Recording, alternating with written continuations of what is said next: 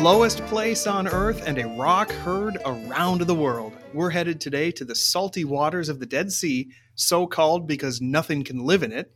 Yet the Dead Sea is alive with great stories, both past and future. Join us as we head down 1,400 feet below sea level to the lowest place on earth.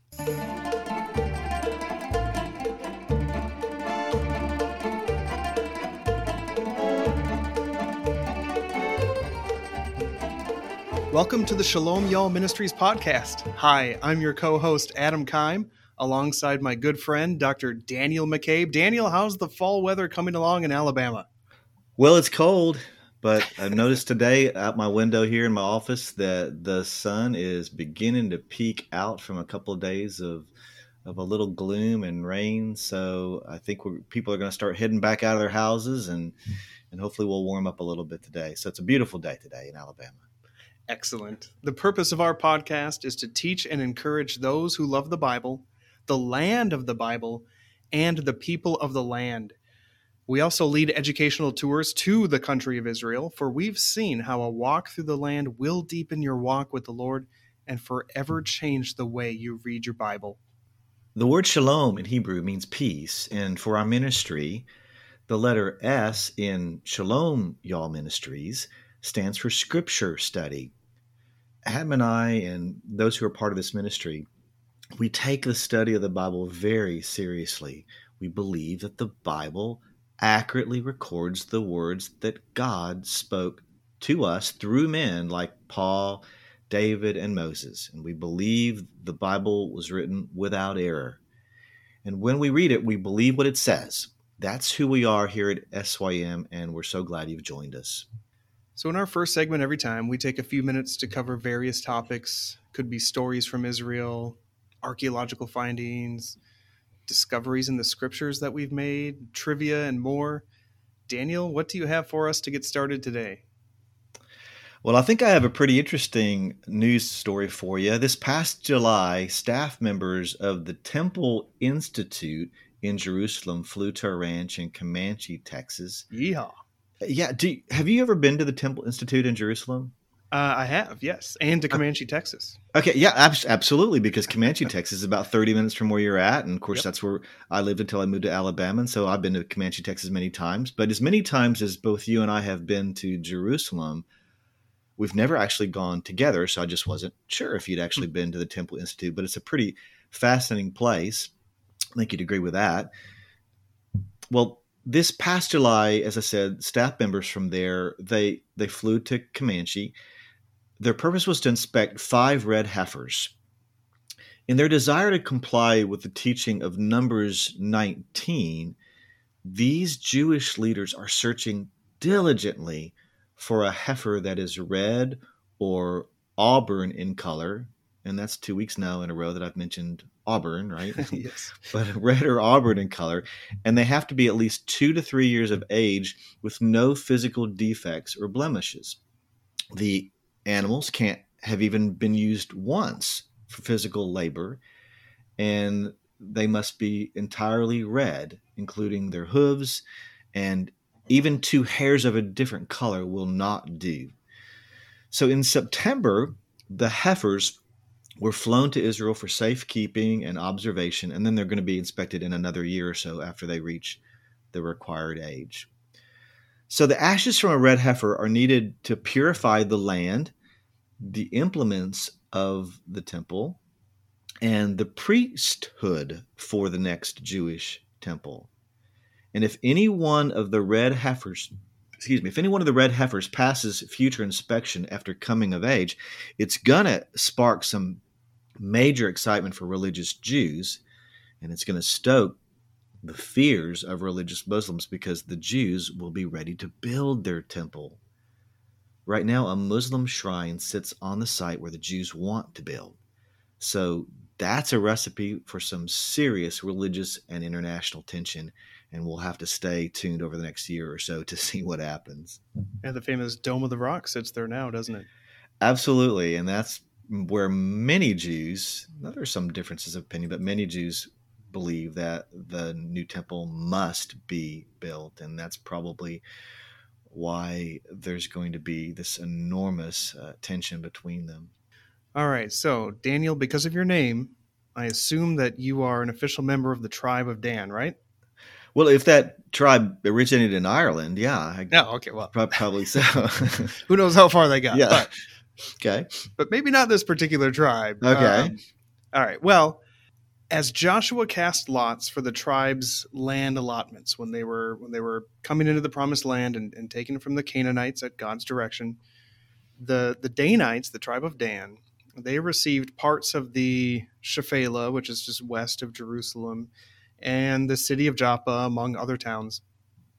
But they were not able to dislodge the Canaanites in that area.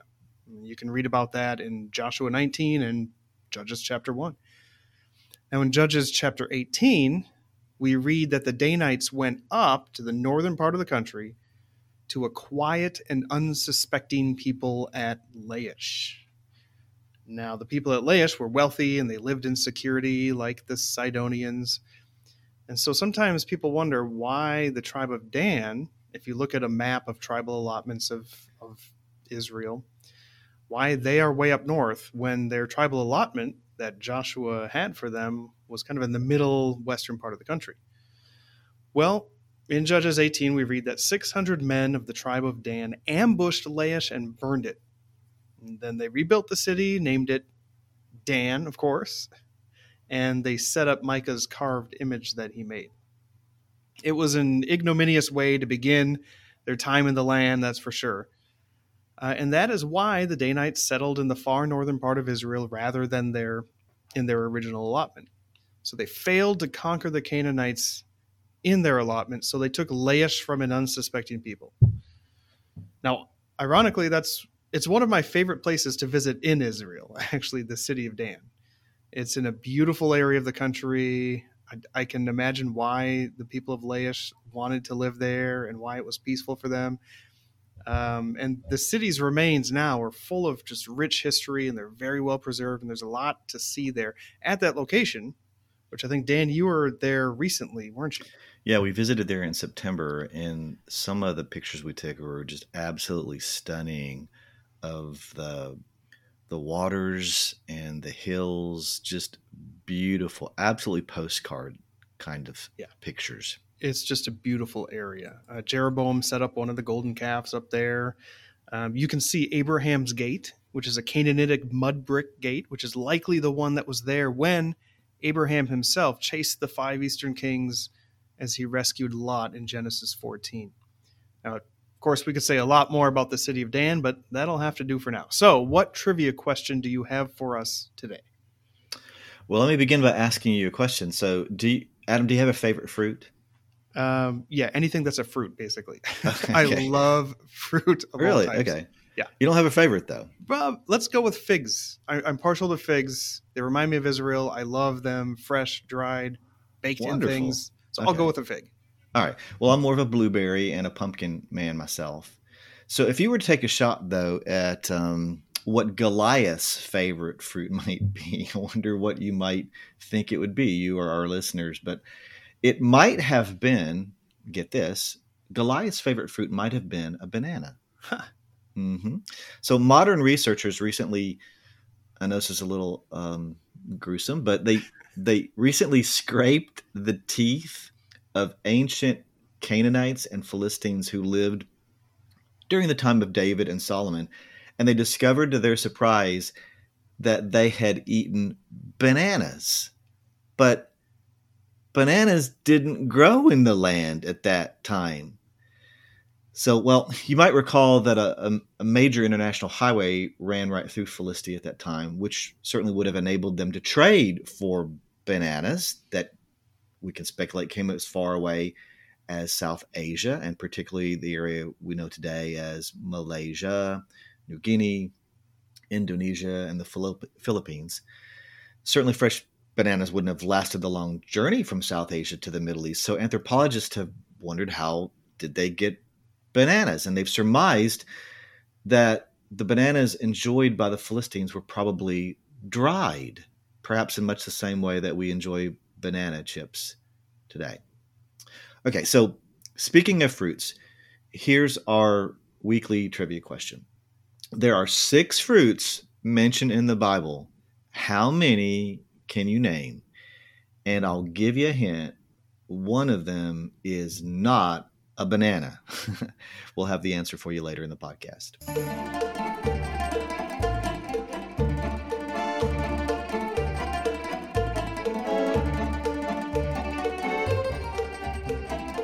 Jewish rebels, Roman legions, the patriarch Abraham, Lot's wife, secluded monks, and General Joshua are just some of the names and stories connected with the land that surrounds the Dead Sea, what the Bible calls the Salt Sea.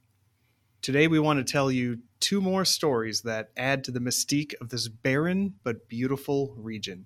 At a place called Qumran on the west side of the Dead Sea, a young Bedouin shepherd with a rock changed history forever. One of the shepherd's goats wandered away from the herd, so wondering if perhaps it had entered a nearby cave and hoping to force it out, he tossed a rock inside, heard an unusual clink, and later, after climbing inside, discovered ancient jars filled with scrolls. In this and the 11 other caves that have been excavated since that day in late 1946 or early 1947, they're not quite sure the dating, but researchers have logged nearly 1,000 ancient manuscripts, almost all in fragments, dating between the 3rd century BC and the 1st century AD. Most of the manuscripts, now called the Dead Sea Scrolls, are written in Hebrew, although there are some in Aramaic and a few in Greek. The majority of them are written on parchment, some are written on papyrus, and even one is on copper. Now, if you're interested in that last one, the copper scroll, you can read about it in our February 12th, 2022 weekly, which can be found, by the way, on the archives page of our website at shalomyallministries.org. I have a very dear friend that maybe we should have on the podcast sometime, Shelley Niece, who wrote a book about the copper scroll, and I've known Shelley for many, many years since she was a young lady. In any event, roughly 1/4 of the manuscripts found inside the caves are biblical manuscripts, one of which is called the Great Isaiah Scroll. It's the only scroll found in the caves that completely preserves the text of an Old Testament book. And I very proudly, Adam, I have a framed picture of the Great Isaiah Scroll above our couch in the living room. My wife is sweet to let me do that. That was given to me by my very good friend, Chris. A special shout out to you. I've seen that picture. Yeah, shout out to Chris. Yeah, He's shout out to Chris. Wonderful friend in ministry. I know. Mm-hmm. Laboring in Italy right now. Hello, Chris. Hi, Chris. I've seen that picture, and I know that it is a virtue to avoid envy and jealousness. Though I must admit my sins. I am envious of your picture. That's a great picture. It is, yeah. Well, in any event, you can actually see many of these biblical manuscripts, of which one, of course, is the Great Isaiah Scroll. You can see them in a museum in Jerusalem called the Shrine of the Book, which is dedicated to their preservation and to their display. And it's actually a pretty fascinating place.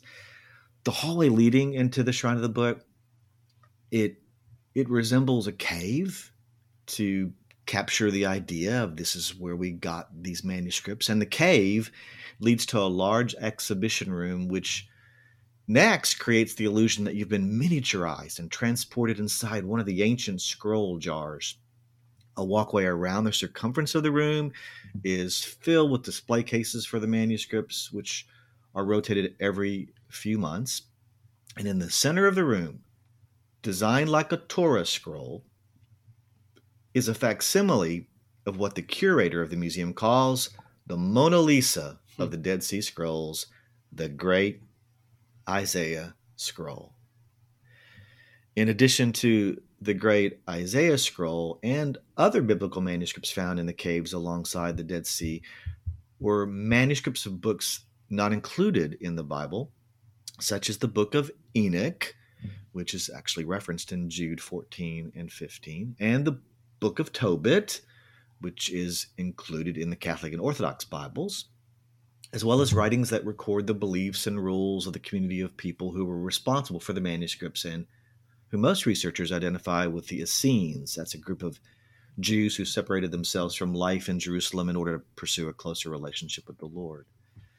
Well, fragments from every book of the Bible have been found at Qumran, except for the book of Esther, which is the only book of the Bible that doesn't include the name of God. Jewish custom requires that any document which includes the name of God must be properly buried rather than casually discarded, leading many to conjecture that the caves were a storage area for worn-out parchments removed from circulation. And that makes sense to me. But what makes this find even more spectacular is the dating of the scrolls, for they are 900 to approximately 1,200 years older than the oldest complete copy of the Old Testament that had existed before that time, the Lenin Codex. Wow. And when scholars compared the Hebrew text of both of these manuscripts, they found no appreciable differences had crept into the text of the Bible in 1,000 years. So God had preserved his word over the centuries, and the Dead Sea Scrolls testify of God's faithfulness. It's certainly not like the giant game of telephone that skeptics like to think that over the millennia of translation and interpretation, the original message gets lost. Nothing like that at all. The Dead Sea Scrolls really attest to the veracity of the words that we have in our Bible today. That's the same message as what was written originally. Yeah, absolutely. Unchanged and preserved. One of my favorite things also about the Shrine of the Book, it smells a lot better than an actual cave where the Dead Sea Scrolls were found. Yeah, imagine. If you climb into one of those caves, you will be assaulted by the strong aroma of guano. Have you been inside one of the Dead Sea Scrolls Cave caves? 11 a few times. Oh, okay. Wow. All yeah, right, wonderful. You climb up in there. Last time I was there, it was about 120 degrees in that Jericho area sun. Okay. And the guano smell is something it stays with you for a while. Okay. That's probably gonna, that image is probably going to stay with our readers for a while too. Well, good. Well, the Dead Sea Scrolls, they were very well preserved over time, mainly due to the arid climate of the region. And the scrolls bear their name, of course, because they were found near the Dead Sea, naturally. It's very interesting to learn about this area. If you ever visit the Dead Sea, you will soon discover that you are in a very unique place on Earth. As we mentioned earlier, it's the lowest surface level on the planet, even though it's not far from sea level, only 50 miles about from the Mediterranean coastline. So the Dead Sea is the saltiest water on Earth. It has a salinity of 34%. Now, for comparison, the Great Salt Lake in Utah varies between 5 and 27%, and the Earth's oceans average only about 3.5%. So it's 10 times saltier than ocean water. And it's called the Dead Sea because nothing can really live in it. It's been known as the Salt Lake, the Lake of Sodom, and the ancient Greeks and Romans called it the Asphalt Lake. Now, a wondrous prophecy is found in Ezekiel 47, verses 10 and 12. It says this: fishermen will stand beside the sea, from En-Gedi to Eneglaim. It will be a place for the spreading of nets. Its fish will be of very many kinds, like the fish of the great sea. And on the banks, on both sides of the river, they will grow all kinds of trees for food. Their leaves will not wither, nor their fruit fail, but they will bear fresh fruit every month. Again, if you're at the Dead Sea today, or pretty much any time in antiquity, that description does not describe the Dead Sea area. No. So how can this be? Well, in the Millennial Kingdom that those last several chapters of Ezekiel focus on, specifically the temple of the Millennial Kingdom, a river will flow down from the new temple in Jerusalem. Now, I think as it flows down east, down into the Jordan Rift, it will connect with the Jordan River that flows there today, fresh water, and it will bring so much fresh water into the Dead Sea that its banks will swell, and then the water will continue flowing down the rift to empty into the Gulf of Aqaba further to the south. Now, there's indication geographically that such a waterway existed way back when, but at some point dried up, causing the Dead Sea to gradually recede to this very day. Now, one theory holds as to why that may be, that the events of Sodom and Gomorrah altered the landscape enough to cause this. But at any rate, the water is so salty now because it has nowhere to flow out. So it eventually evaporates and it leaves behind all of the mineral deposits that it picked up while flowing down the Jordan River.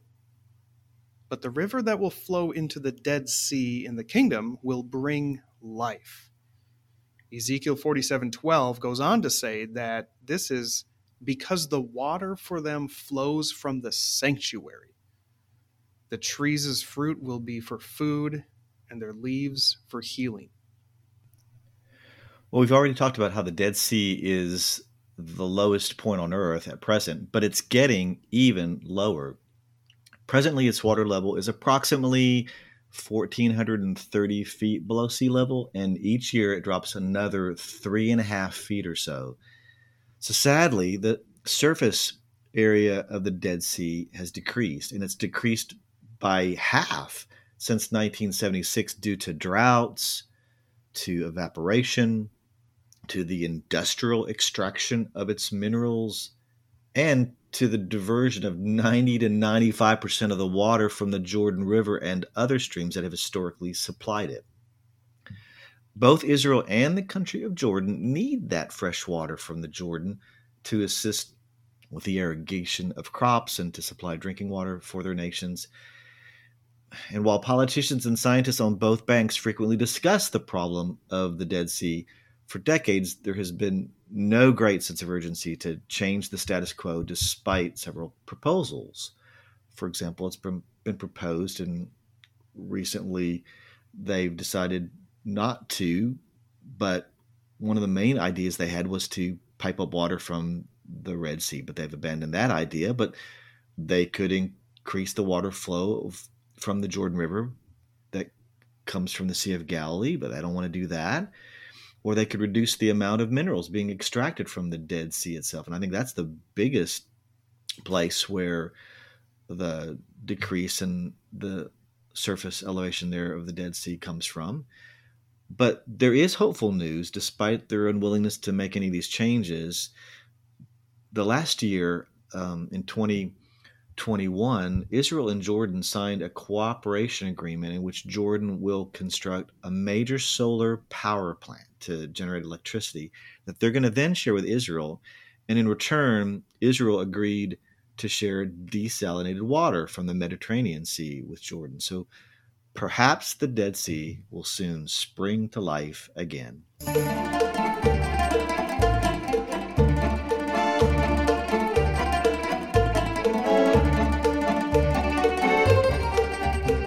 Now for the answer to our trivia question, which was, what 6 fruits are mentioned in the Bible? One of the 6 sounds to me more like a vegetable, but I'm told it's a fruit, and it's the olive. Yes. Okay, yeah. And then there's the grape, the fig, your perhaps favorite, right? And then the pomegranate, the date, and one that's really easy to forget, or at least it was for me, although most people who think about the first story in Genesis would remember, even though it doesn't mention the apple, people think the apple was the fruit from which Adam and Eve ate. But though not mentioned there, it's mentioned a number of other places in the Bible. So the olive, the grape, fig, pomegranate, date, and apple. I think I said them all. Well, Adam, I don't know. When I was working on this trivia question, the fruits of Israel might actually make for an interesting podcast topic in the future. So we could consider that and maybe even do that sometime. Maybe we should. That would be great. Funny enough, but you talked about bananas, that maybe Goliath, that was his favorite fruit. Bananas evoke fond memories of Israel for me. Now, a lot of things do, but bananas ironically do. At the site of, I know, right? At the Yeah. site of the Sermon on the Mount, Okay. near the Church of the Beatitudes, there is currently a large banana farm. Okay. The fields in which the people sat to hear Jesus so long ago are currently being used to farm bananas, or at least that's one of the crops grown there regularly. Also, one of the greatest treats I've ever eaten was at a restaurant in Jericho, where I enjoyed baby bananas, also known as ladyfingers, right off the tree. The restaurant owner had just bunches of them, and he said, "Go ahead and help yourself." I might have to on the spot promote that to my favorite fruit ever. That was wonderful. Fantastic. So, well, we'll have to go there. So that when we go next time, we'll swing by. We'll enjoy some baby bananas together. Very good. All right. Thank you so much for joining us today on the Shalom Y'all Ministries podcast. We hope you enjoyed this look into the amazing Dead Sea Scrolls. And remember that the Lord has seen fit to preserve his word for all time. As Jesus said in Matthew 24:35, heaven and earth will pass away, but my words will not pass away. Shalom, y'all. Shalom, y'all.